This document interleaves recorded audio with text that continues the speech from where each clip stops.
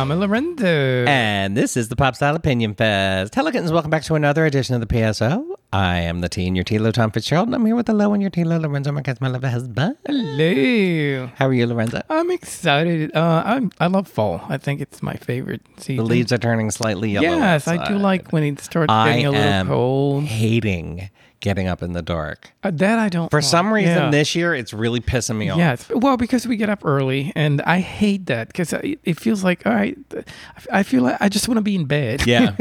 I think I may have said this before on the podcast. I don't mind the days getting shorter at the end of the day. Like, I don't mind it getting dark around 5 o'clock because it actually reminds me very much of like the coziest little moments of my childhood, like the being very young. And, you know, I had a very conventional suburban middle-class white childhood. So my mom was a stay-at-home mom. And so it was I always think of that period where my mom would go around turning on the lamps in the house before my father came home from work, that's sweet. you know? And every year when the days get short like that, it always takes me back. And that is a preschool memory. That is a very old memory. I didn't know that. Yeah, I thought I mentioned it before. No. So I actually don't mind that part of it, that the days, and I mean, I say this as someone who doesn't have a commute, and I know it's really, oh my God, yeah. Yeah, it's really horrible to leave your job and it's dark outside and you have to drive home. So I completely, believe me, I was in the workforce for a long time before I became a blogger / podcaster.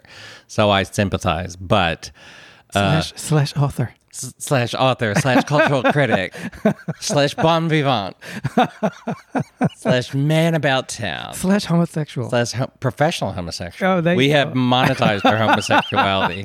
Anyway, we're going off. And I actually like when this time of year, because it starts heading into the holidays, and that's always fun too. Right.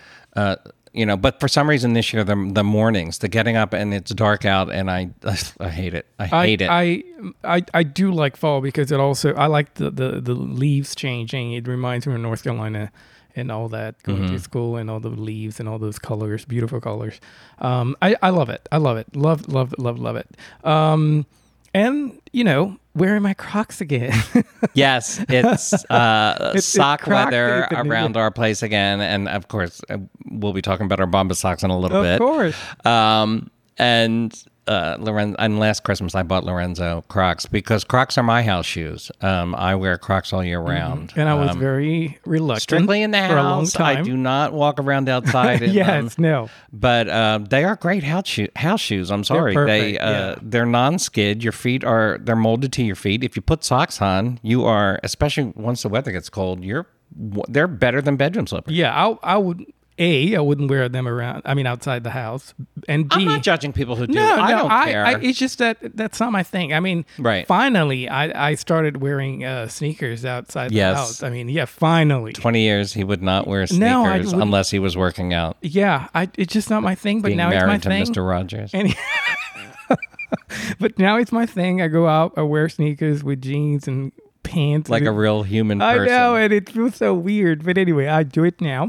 And Crocs, love them. Crocs, love them now.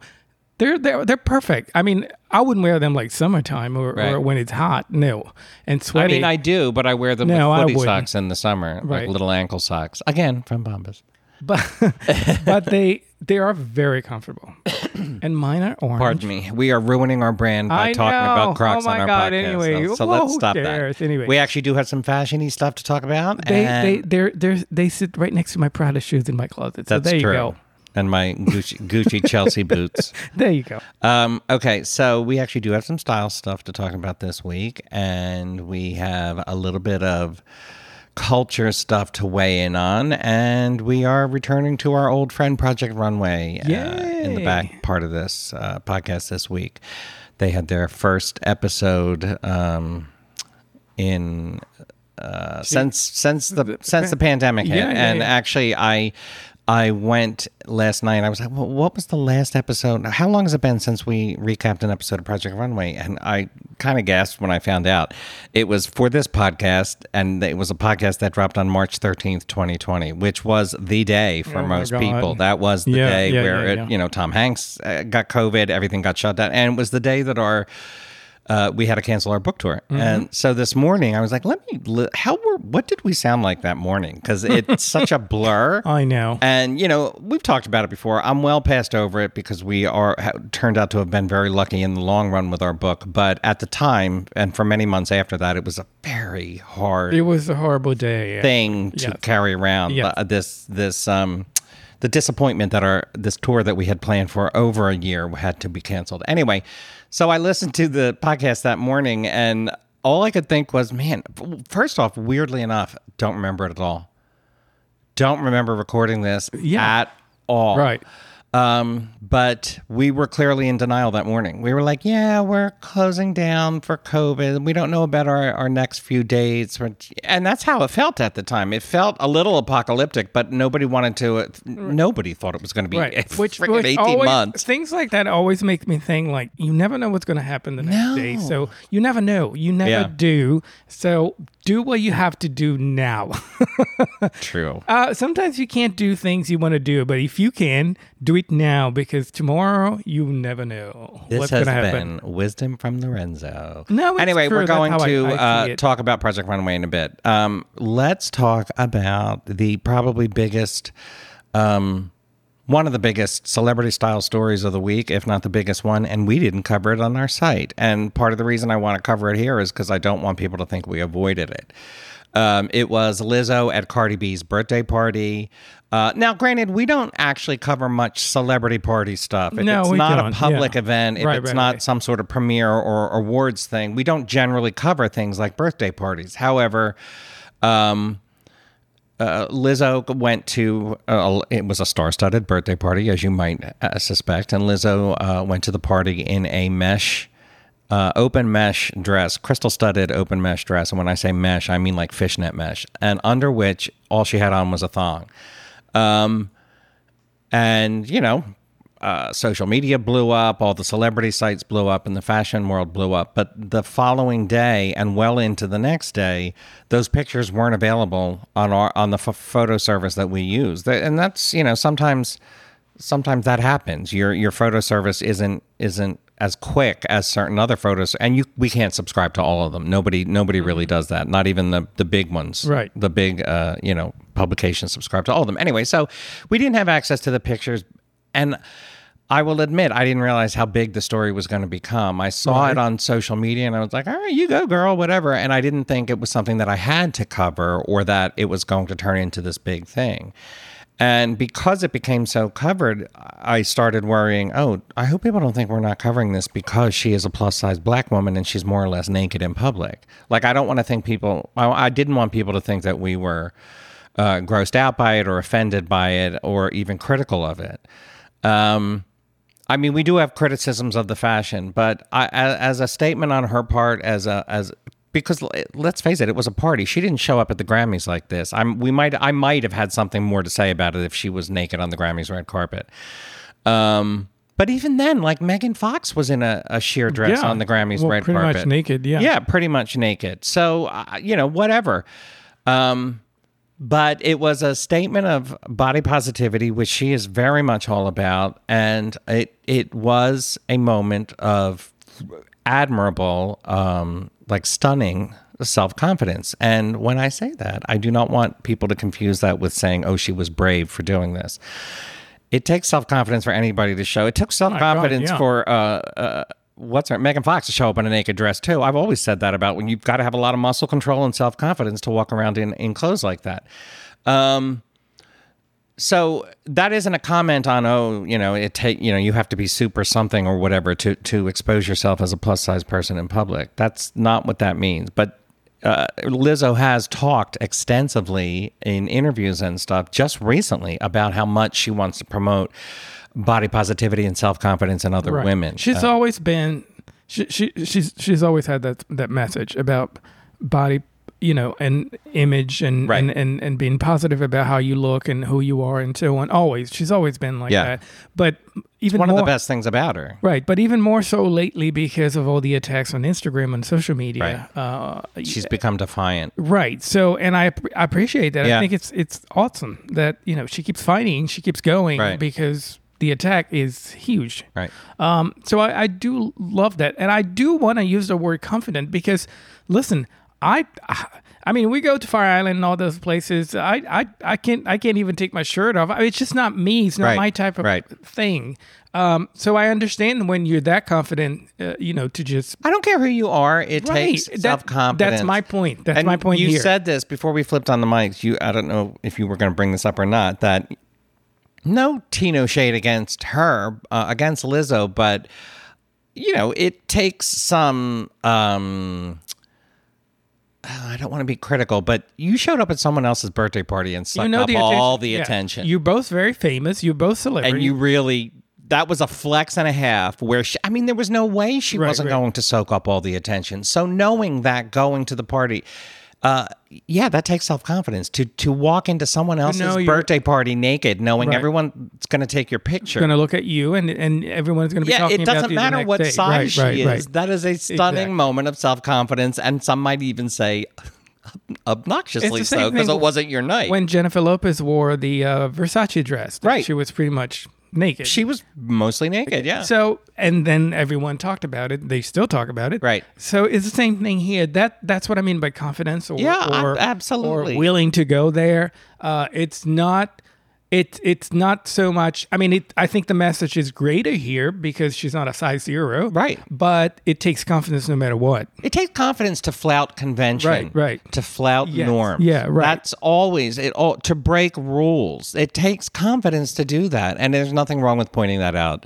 in this case. I would never call it brave because that's the kind of condescending thing that, it sends a terrible message.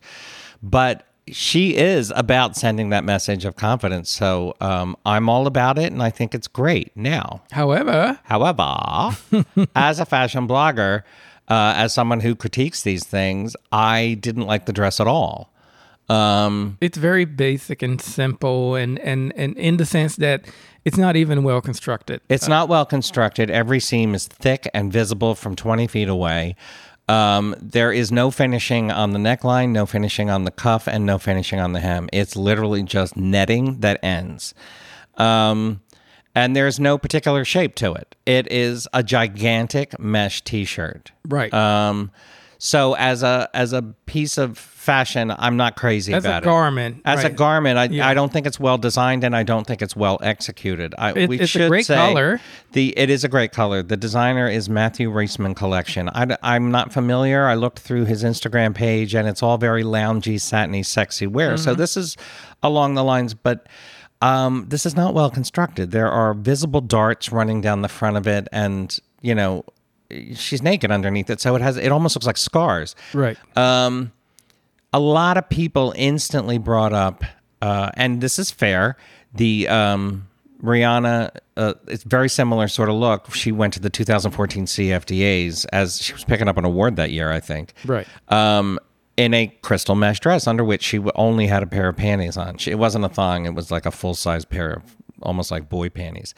And people were like, people love that. They fell all over that, but they're not going to cover this, or they're not going to love this. And so I called up because we did cover it at the time, and I remember loving that look on her.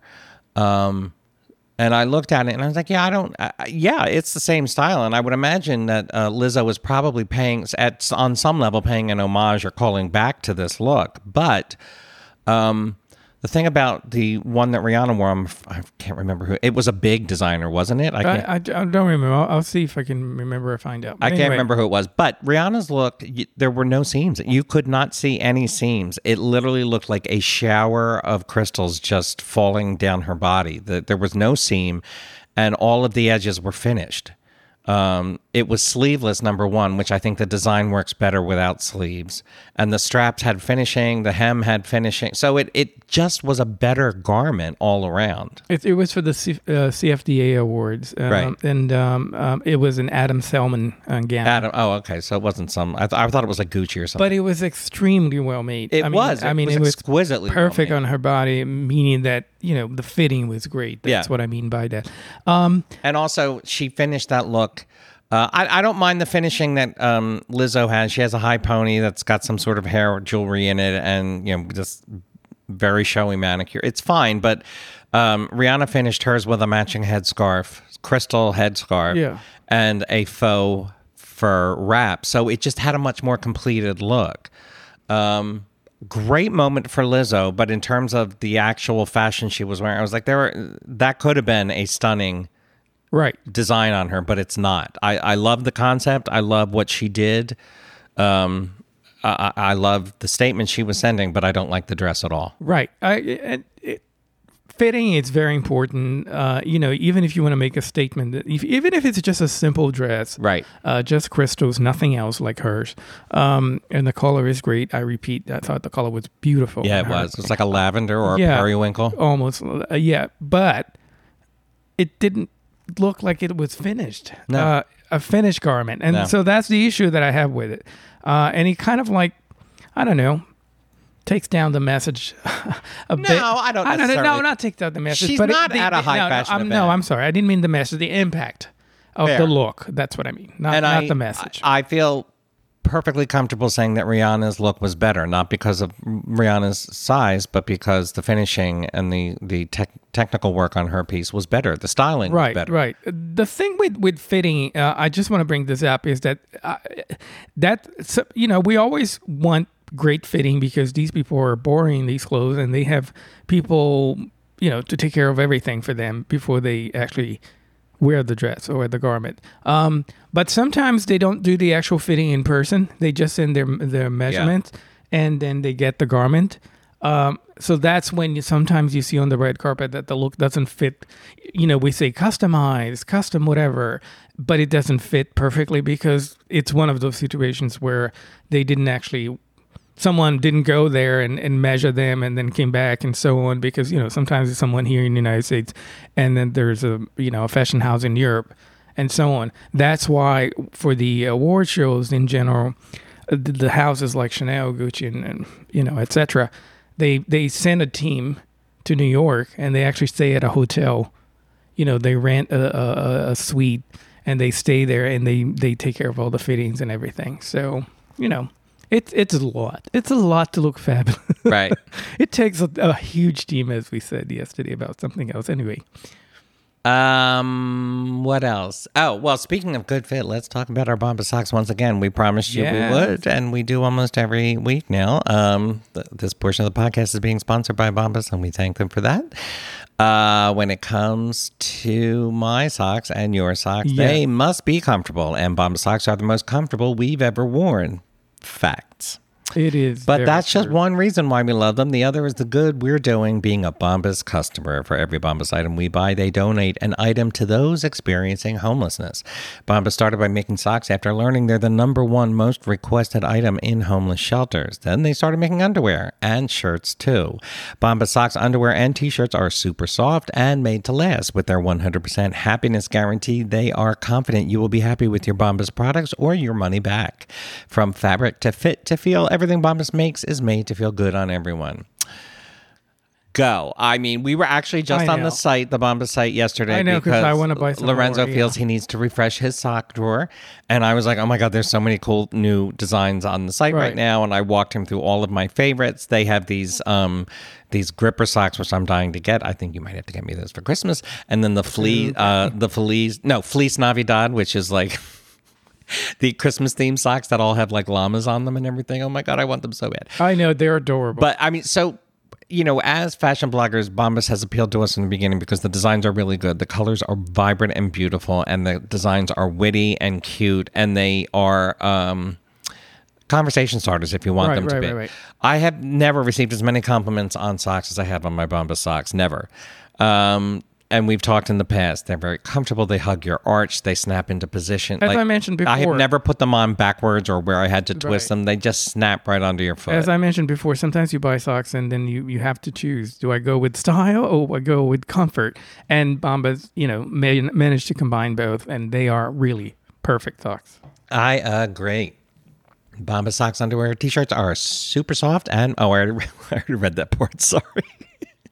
And get this, thanks to Bombas customers, they've just donated their 50 millionth clothing item. Wow, that's insane. That's awesome.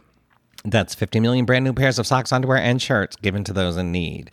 There's so much more comfort to have and so much more to give with Bombas. Go get 20% off your first order at bombas.com/TLO. That is BOMBAS.com/TLO for 20% off your first order. Bombas.com/TLO. Okay. Next topic is, again, sort of like the Lizzo thing where it was like, well, we have to talk about this because our lack of discussion on this may become an issue. And I also yelled at him on Twitter. Yeah. It's one of the bigger stories of the week, and I do think we'll probably have more to say about this in an upcoming newsletter. Yes, I'm working on it. Okay. Oh, yeah. But we're talking about the Dave Chappelle comedy special on Netflix, Closer, which dropped, I believe, in the last week and has exploded on the scene because, once again, it's another one of his comic specials where he rails against cancel culture, which, Jesus Christ, I can't believe all these hackish comics think that this is where the jokes are in this day and age. I believe he's worth $50 million, and that's what I heard. Yes, it's always the people with the most money and power who are complaining about, you're on Netflix. Like, you clearly haven't been canceled. Anyway, but that's not the issue here so much as it is that like many of his jokes in recent years, he has, they're transphobic. They're horribly transphobic jokes, even though he maintains, and this is something a lot of comics do, and it's fucking bullshit. He maintains that they're just jokes, and in real life, he's very trans supportive. But what? Yeah, it's just because he had a trans friend. Oh, okay. Well, yeah. Well, yeah. Mm-hmm. That is the, I have a black friend of answers. I mean, it is literally that. I have a gay friend or a black friend. Okay. Yeah. Mm-hmm. And tragically, his gay friend, his trans friend actually killed herself. So I don't want to make light of that. And it has clearly informed his comedy in some ways. But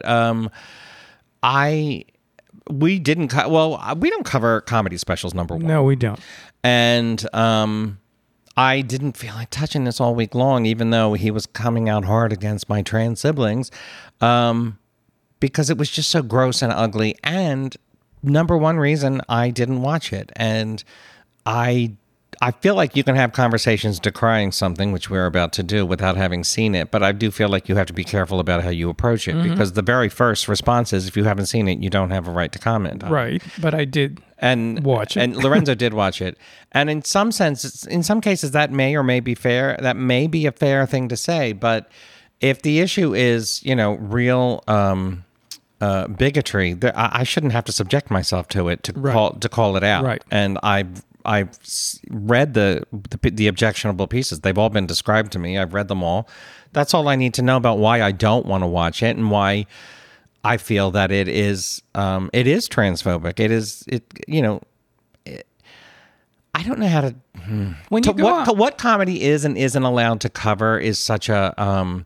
It's like asking people what is art or what is morality. It's just, you're never going to get the same consistent answer each time. It is a very difficult topic to nail down, because comedy should be biting. It should comment on, or it can be biting. It's very effective when it's biting. It's very effective when it's satirizing or parodying things in the real world, when it allows you to comment on things in the real world. And it can even be illuminating if your response to the world around you is one of confusion and rejection, and you work that through your comedy. So I feel you can talk about things like how you feel as a cis person about trans people, how you feel as a white person about black people in your comedy. I think you can do that. I don't think those topics are off limits. But if the result is you simply making fun of the other people, using disparaging terms about them, well, that's not fucking funny. That's just you being an asshole. It's a lot of things. The fact that he mentioned several times that he's transphobic, he mentions that several times, and then he sides with J.K. Rowling, which, of course, all that stuff. It's more than just having a few lines that you consider, offensive. It's taking a side on stage and just hammering it, until the end, and then it gets to and then it misguided and misinformed, right? Because he talks about he talks about gay people, and then he talks about the gay people and their wealth, the alphabet people he calls them. Yes, but and he keeps making fun and criticizing gay people as this group that he talks about is the only gay people out there in the world. So, You can't, and as a few people pointed out on He tends to define gay people as white cis right, which is people. not the case. Of course not. And transgender, the same thing. I mean, a lot of black transgender people are killed all the time. So you can't just say transgender this and forget. And then a lot of people made this point that you can't defend black people and forget black transgender people, black gay people, black everything else. Right. You can't just defend one group. Right. That's not right. It's misguided. It leads to something else. It stops being funny. And at some point he talks about gay people, and then when you're gonna stop harassing us or I forget what he said, humiliating us or something like that. Right. When at the same time you're humiliating everybody else. Right. It's just confusing. It wasn't reactionary. funny. Reactionary. It's bitter, it wasn't it's not funny. Yeah, I mean, I do like sharp comedy and humor, but I don't know. There's a line. I mean, there's always a line. Right. I mean, when you watch a movie, you watch a TV show, you watch any sort of entertainment, there's a line. Right. And then if you decide to cross that, fine. But then you have to take the consequences that come with it, and that's why it's keep getting bigger and bigger and bigger. Right. More people talking about it. What's her name? Hannah Gadsby, the lesbian comedian. She had a special, right? Yeah, and then that just broke all kinds of records, and it was a big cultural moment. This was a couple of years ago, I think. Right. It wasn't particularly to my taste, but it was a powerful special. And, the CEO of Netflix, Ted Sarandos, has been doubling down on this all week. And there was a memo where he mentioned her as an example and she blew up on Instagram, and she was like, don't fucking put me in your, don't drag my name into your mess, Right. And she makes a very good point. She says, I'm quoting her here, now I have to deal with even more of the hate and anger that Dave Chappelle's fans like to unleash on me every time Dave gets $20 million to process his emotionally stunted partial world view. Ouch.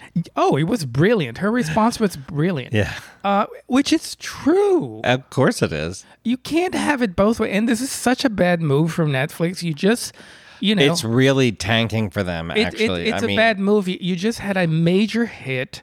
There was also, they also suspended an employee this week for speaking out on that was so fucked up. A trans employee gave a long thread on her feelings about this as a trans employee of Netflix, and it was professional. It was not ranting and raving. Like, she just laid out all the reasons why this was harmful to her and why it bothered her as an employee, and she hoped that this would start a dialogue with Netflix, and like the next day they suspended her. Right.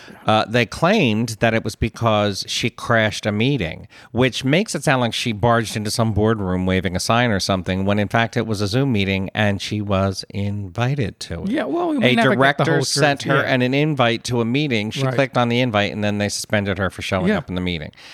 So that's all blowing up in their face. And Ted Sarandos, the CEO... I think this is the co-CEO. Co-CEO.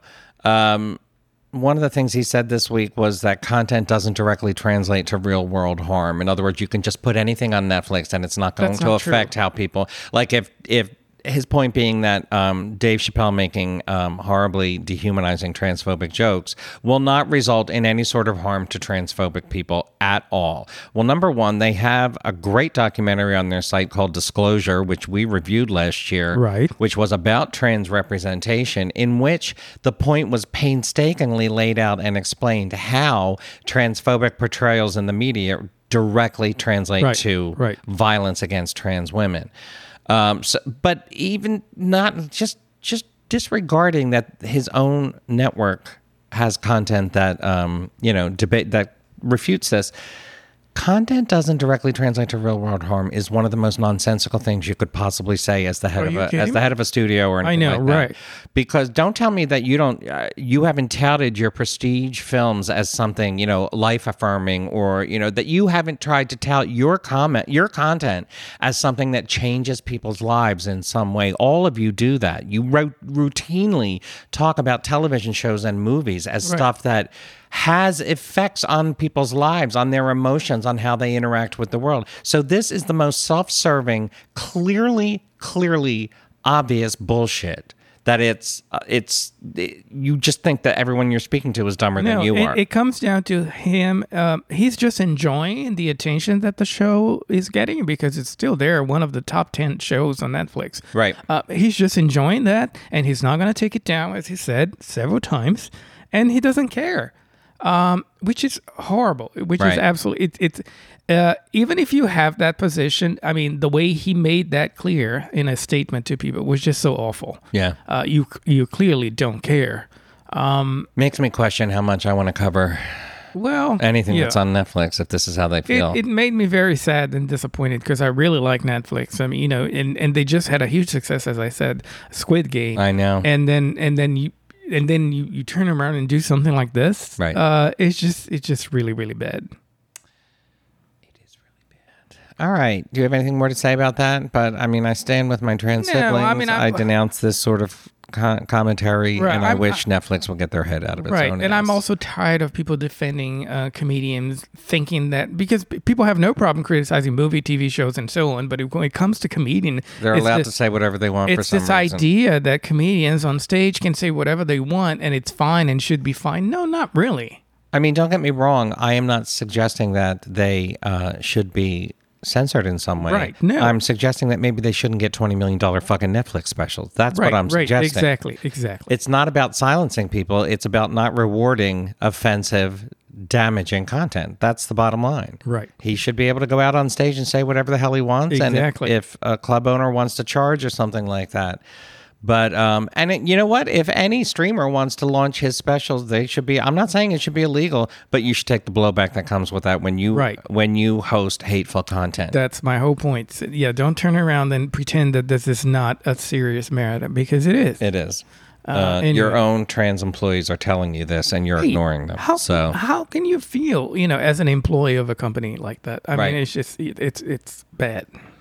All right, moving on. We're going to talk a little bit about Project Runway. As we said, it returned last night after, 18 months? 581 days was the last time we talked about the show on this podcast. Right. It's season 19, almost Season 20. 19, so we are actually on our 19th recap. I will say, I don't want anyone to get too excited because I don't know that we're doing weekly recaps because we're definitely not doing them on the site. We haven't done that in years, and... this is, 19 years is a long time. 19 seasons is a long time. And we have said so much about the show in so many different ways. Right. And it's nothing, I'm not particularly critical of the show as it stands now, but I really don't have much to say after all these years. And it is, I will say, as a critique of the episode, you said it was boring. It was a very boring episode because the formula is so locked in, even after a long hiatus. I was like, wow, they did try and freshen it up with some time jumping where they had people working at different times of the day and everything, but all that was confusing and it didn't add anything to it. The thing is, I'm happy that the show's still there. I mean, so am I. People like to watch absolutely people sewing, making things, and presenting garments. I think all that is fantastic. Yep. I hate producers' manipulation. That's one thing I can't stand. We know it always happens, but when it gets to a point that it affects the results, like in this case, then I get annoyed because fashion is about creativity. And if you do whatever you want with these people, play them like toys and puppets or whatever. That's how it works on television. I get that. I understand that. But when you take away the most important process, the most interesting process on a fashion competition, which is the creativity, then you end up with mall clothes, right? Unfinished garments, things like that. Ideas that are not presenting anything new. So that's why then you end up saying the same thing over and over again, and then that's when I call the show boring. Can I? Go ahead. Yeah, this is my observation, and this might sound really harsh to a lot of fans of the show, but I going to stand on the fact that I don't think many people have written as many words about this show as I have. That doesn't make me an expert, but these are my observations. It's, in 18 previous seasons and 18 previous winners, one achieved mainstream success, and most of them you just haven't heard from again. The vast majority and this isn't to say that they are losers, and it doesn't mean they don't have careers. Many of them own boutiques or work for other designers or do, custom wear or whatever. But just as many more or more are pretty much not in the game at all. This is not so much a some of this is a criticism of the show. I remember in the early days of the show, Tim Gunn proudly telling a story that I don't feel has aged all that well, which is the show's producer, when they were developing the show, went around to all these different people in the fashion industry to try and get them to become a mentor to take on Tim's role. Right. And they all asked the same question, which was, do you think it's possible for a designer to design and make a wedding dress in less than 2 days? And everybody in the industry said no. Tim Gunn was the only one who said yes. Tim Gunn, who didn't actually work in the industry. No tea, no shade, but he didn't and never has. Right. And that's how he got the job. And, 18 plus seasons later, the point has been made over and over and over and over again that technically, yes, you can expect a designer to execute something like that in 2 days. However, the results will always be shit. So the thing is, Project Runway is a show that puts these... Look, when you have a show like The Voice, or even when you have a show like RuPaul's Drag Race, in the end, they want them to produce something that's great. Right. Otherwise, the show feels like a failure. Yes. Project Runway doesn't operate on that assumption. They want disasters because those are funnier to look at. And in the early days of the show, granted, we made our name making fun of a lot of those clothes. But 18 seasons later, I'm like, okay, so this is 18 seasons of shit fashion. I would say 75% of what has walked a Project Runway has been crap. And that is not the fault of the designers. Granted, the show has cast a lot of people over the years who didn't really have the right or reason to be there. Right. A lot of them just wanted the fame, just wanted the money, just wanted the attention.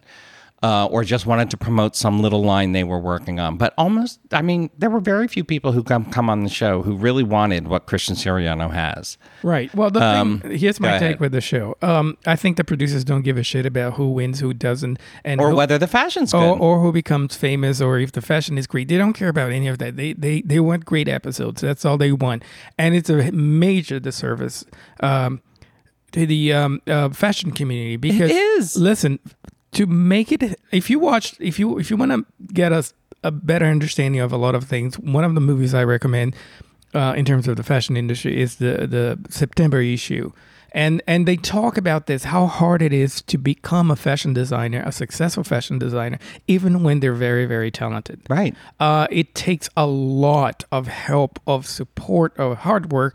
So if you're not presenting, and there's a ton of fashions out there, there are a ton of fashion designers out there. You can even argue that there's no need for more designers out there at the moment because there are so many out there producing things. My point is that if you don't present people who present creativity, something unique and different, the fashion industry is just going to look at you as a fashion show. They're never going to look at at fashion show as a competition, as a game show. Yeah, as a game show. Yes, thank you. They're never going to look at these people as potential future American designers. No, never. They still don't respect Christian Siriano, right? Because they're not producing something that will make the industry stop and look at it. Because they're just basic stuff they're producing. There's nothing creative or great or amazing about these people that you can look at them and say, wow, this guy's going to be a fantastic designer. Right. This guy needs some money and he needs to, he needs support. No, nobody's going to look at that, at those episodes, those clothes and say, well, here's a very interesting designer. Oh, you may even say so, but they're not producing something that will make you invest anything in them. They just that's the problem with the show. There are virtually no success stories in a show that has been, and that's saying that about there have been a lot of America's Next Top Models who actually did wind up becoming top models. There have been a lot of people in The Voice and America's Got Talent and American Idol that all went on, to win awards, have, platinum records, that sort of thing. And then Drag Race has had, some of the queens have gone on to Emmy-winning shows. Some of them have gone on to great careers on stage or in the movies or whatever. And some of them are the most popular, highly paid drag queens in the world. Success stories all around. Project Runway cannot produce that. Christian Siriano was a fluke. And honestly, I'll say this about him.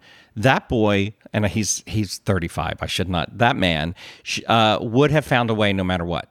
Right. He would have found a way in. If he hadn't been on Project Runway, he would have been tagging, Paris Hilton on Facebook and trying to get her to wear that guy was going to make it because he was a once in a lifetime. Right. He was going to get there. He has a vision. The thing with Christian Siriano is that he has a vision, and he worked with great people. He got support, sponsorship. He made a lot of deals that people sniffed at, like the Payless shoe deal. Exactly. And they pay for his shows and all that. He's doing Bridal. He's doing a lot of things. Right. And that's how you get your money. That's how you keep your business, and again, going. No tea, no shade against him. I don't know him, but I would imagine, like a lot of design houses, it's a balancing act, and he could crash. Yes. I'm not suggesting that Christian is rolling around in cash. I'm sure he does fine, but even Michael Kors, his sales have plummeted. Every house goes through times when it's not doing well, and a lot of them fail. It's a very risky business, and people with money don't want to invest, if they're not completely 100% sure that the person is going to make them money. And Project Runway doesn't give them the opportunity to really show. When you look at these designers, at their collections before they were cast on the show, and then you look at the stuff they produce on the show, you're like, this show is working its ass off to make sure they cannot be the designer that they are. How can we find ways to show them going around, running around like crazy people, and then just and not producing anything or finishing the garment as they step onto the runway? That's what they're looking for. That's what the producers are looking for. Like, big example here. The first episode is a team. They split them up into two teams, like 2 teams of 8, I think. Yes. These people didn't even know each other, and they had to all produce a cohesive collection. That's the other thing. The show puts these things on. They impose these criteria that, no offense to anyone who has used this line, but if I hear who is this girl and where is she going one more time, because honestly, folks, that's one question you could ask in fashion. It's not the question. Right. And cohesiveness in a collection is one thing you could apply as a criteria, but there are plenty of collections that it's just one wild ass look after another, and the theme only exists in the designer's head. This idea that it's like this sort of catalog display where everything sort of looks like everything. That's not necessary. Right. I mean, some collections are. Some of them are very repetitive variations on a theme, but others aren't. And that's kind of the thing. It's sort of similar with Drag Race and I'm sure it's similar with like the singing shows, which I don't watch or whatever, the dancing shows. I don't watch any of that stuff, but you wind up imposing these criteria in your judgments that they only make sense in the context of that show. It's not really what, so this is my issue with Project. It's not my issue. It's my observation on Project Runway. I still am mildly entertained by it. I did think last night was boring. But the concept itself, while it can make an entertaining hour of television, it's just, as reality television, I think it has failed when you compare it to some other long-running shows in terms of its stated goal. And part of that is I don't think you can do that with fashion. There have been plenty of fashion shows. I still think Making the Cut sucks. That's why we didn't cover season 2. And there have been a dozen others. Right. And it's all the same thing. Put designers through shit where they have to make stuff on camera, which is not how inspiration works. I mean, I can't imagine a show where like some sort of writing show where they're like, you have a half hour to write a short story about that. Like, I know. That's oh my God, don't give them ideas. I'm surprised. Oh my God, that's a show right I know. There. Oh, except Jesus. It's boring to watch writing. Or to read the whole thing later. I mean, that's what cooking shows are, and I get. But again, you look at something like Top Chef, and a lot of those designers went on to write cookbooks, host shows, and open amazing restaurants. So Project Runway, the nature of it, the nature of fashion and the nature of fashion reality competitions is that you aren't going to find the best. No tea, I keep using this phrase. This is like the 5th time. But no tea, no shade against those who have won the show. You are talented. I'm not saying that. But the show didn't. It was a game show, and they spun a wheel, and at the end, they give the whoever's the most telegenic, whose ever final collection was the least disastrous. Right. It's entertaining, but I don't think it has a thing to do with fashion, and the way it's set up, it's not even good at showing creativity or even establishing who's good and who's not in the room. Well, that's the issue. The first episode is a team challenge, which it's so wrong. I mean, I'm sure in their heads, the producers' heads, it's perfect because we'll create drama and they'll all start fighting, blah, blah, blah. But from a creativity point of view, it's horrible because you, as an audience, as someone watching the show, you don't know these people yet. You haven't established any relationship, quote unquote, relationship with them, or and you don't know who they are. Why not have the first episode just have them show their looks individually? That way, you can sort of get a better understanding of who the person is, what they design, and so on. And then later, maybe not the second episode, the third episode, you have a team challenge. That's fine, right? But the only thing you establish here after watching the first episode, the only thing that the producers achieved here is that I hate a bunch of people already. Right. And that I can see the drama and the fights and who's going to fight, who's a big asshole. And so that's all I know about them. Right. I really don't know anything else. Vaguely, maybe a little bit here and there about what they can create, but nothing real that I saw on the runway. So that's that. I do have to say that I think the show is trying. I think the show is still trying. Bravo's still trying. It looks interesting. But and I also like the fact that it's a very international show. They have designers from several countries, which is great. Right. And that's interesting. It brings a different flavor. You can bring your own culture and your own story and so on to your designs and creativity and inspirations. So I do like all of that. Having said that, they had two teams. One was like the warm team, and then they had to pick colors off a color wheel. So there were the warm colors and the cool colors, and they split the teams up into those. And I guess that's fine as a conceit. Nothing about that bothered me. And that's it. It was dull. The garments that they had to make, they actually did give them two days and quite a bit of money, but asking people who don't know each other to produce a cohesive collection in 2 days, it's fine. It's fine. It's reality TV. It's goofy shit, but the results are never good. I've watched so many of these episodes, and 16 pieces walked that runway last night, and maybe 2 of them. I liked one of them. Maybe I liked 2 of them were good. I liked 2 of them. And then they had to create this drama because obviously it's all drama, looking for drama. That one of the designers didn't do a garment at all and somebody else had to do a garment for him. Honestly, they should have sent that guy home. That's my point. And of course, the producers told the judges about it. And so, of course, this look is one of their favorite. The one that somebody else did. It was the simplest pinned gown that was so clearly made in 20 minutes. Metallic fabric on her. But they named it as one of the best, so this designer had to get up and announce, and it was this tension. Is he going to admit that someone else made the gown? Right. And honestly, I hate to compare it to Drag Race, but it's the one show I know the reality show that I know as well or better than Project Runway. And I feel like that's, in an instance like that, they would have sent someone like that home. You did not complete the challenge. Mm-hmm. Yeah, there is just send you home. You're done. Send the person home, and the other instead they pretended like it was one of the best looks, and what are we going to do about that? No, you literally did not make a dress.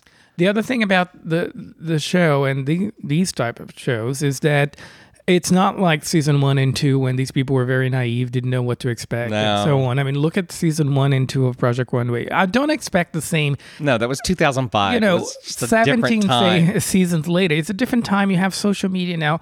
But I kept rolling my eyes every now and then because it was all about, well, I designed for this and this and my social media presence. And oh my God, I have so many followers here and there. Right. All that type of bullshit that you have to deal with now. It's a little off-putting, I think. When you come at this from the perspective of veterans who have just recapped every episode, every design, every designer who's ever been on the show, and the new season starts, I hope this doesn't come across mean, but a new crop come in and they're all talking about how great they are and how they're going to change Their the social world media presence and yeah. all this other stuff. And I'm like, okay, honey, but like 99% of them, I'm never going to hear from you again after the season is over. I don't mean to be mean. And you know what? That doesn't mean you're a failure. Many of you, like I said, there are tons of jobs and careers in fashion that don't make you famous. That means, but all of this bravado, this smack talking, and I know it's reality TV, you're supposed to do that, but again, at least with other shows, you can point to previous winners who went on to become superstars, and Project Runway doesn't have that. They all mention Christian because he is literally the only one, and now he's a cast member. Right. But that's it. There's nobody else is mentioned because nobody else has that career. And don't come at me with Michael Costello, please. Please.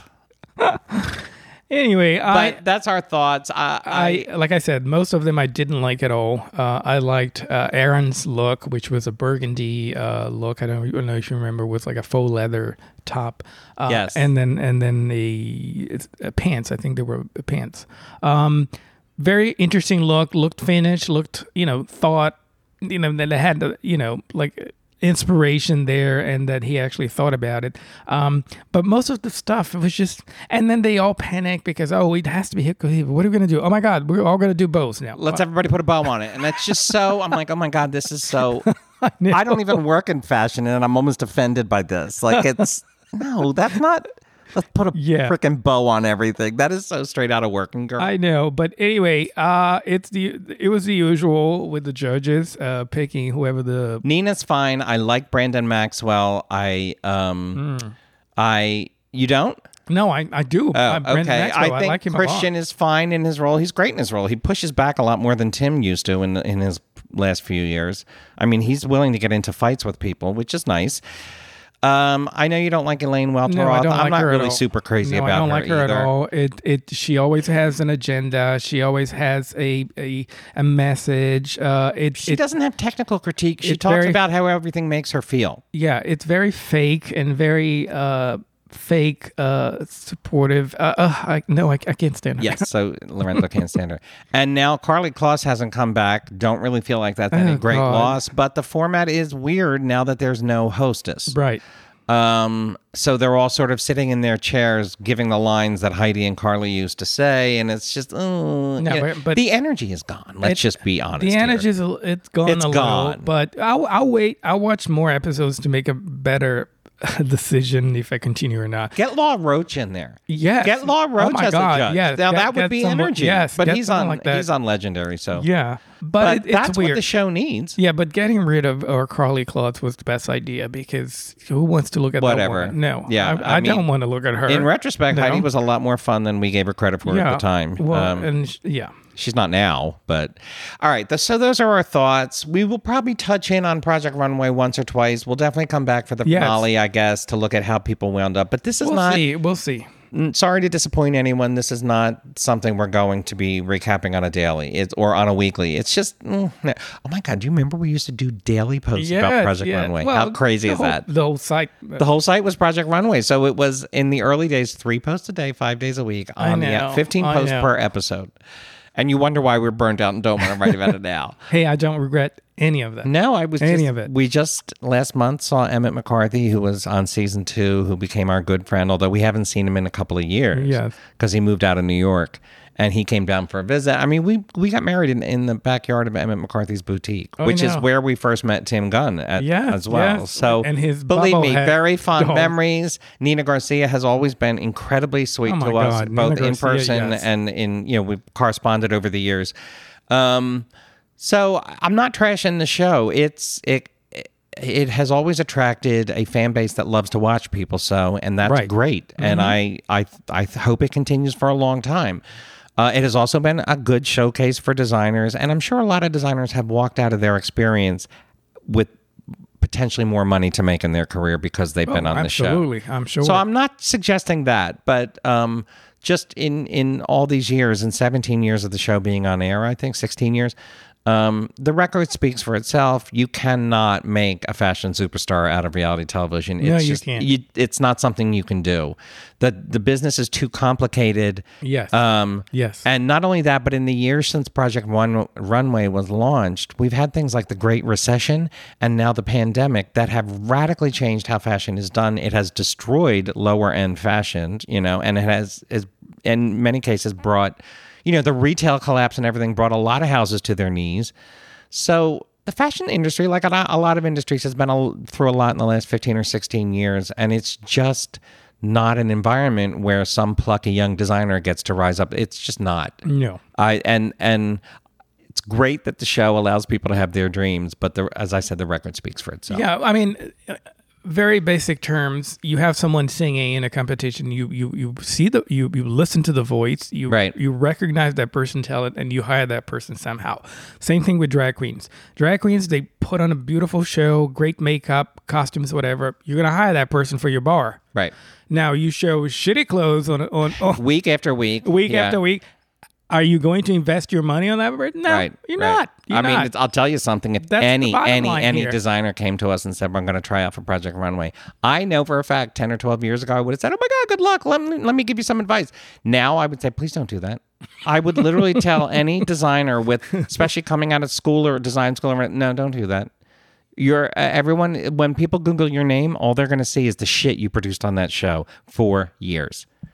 Am I wrong? You can Google any of the alums on the show and click images, and it'll be all the crap they did on Project Runway. It's a terrible showcase for them. It really is. I wish there was such a show, but when you envision a show that allowed designers to really work like designers and produce, that's not.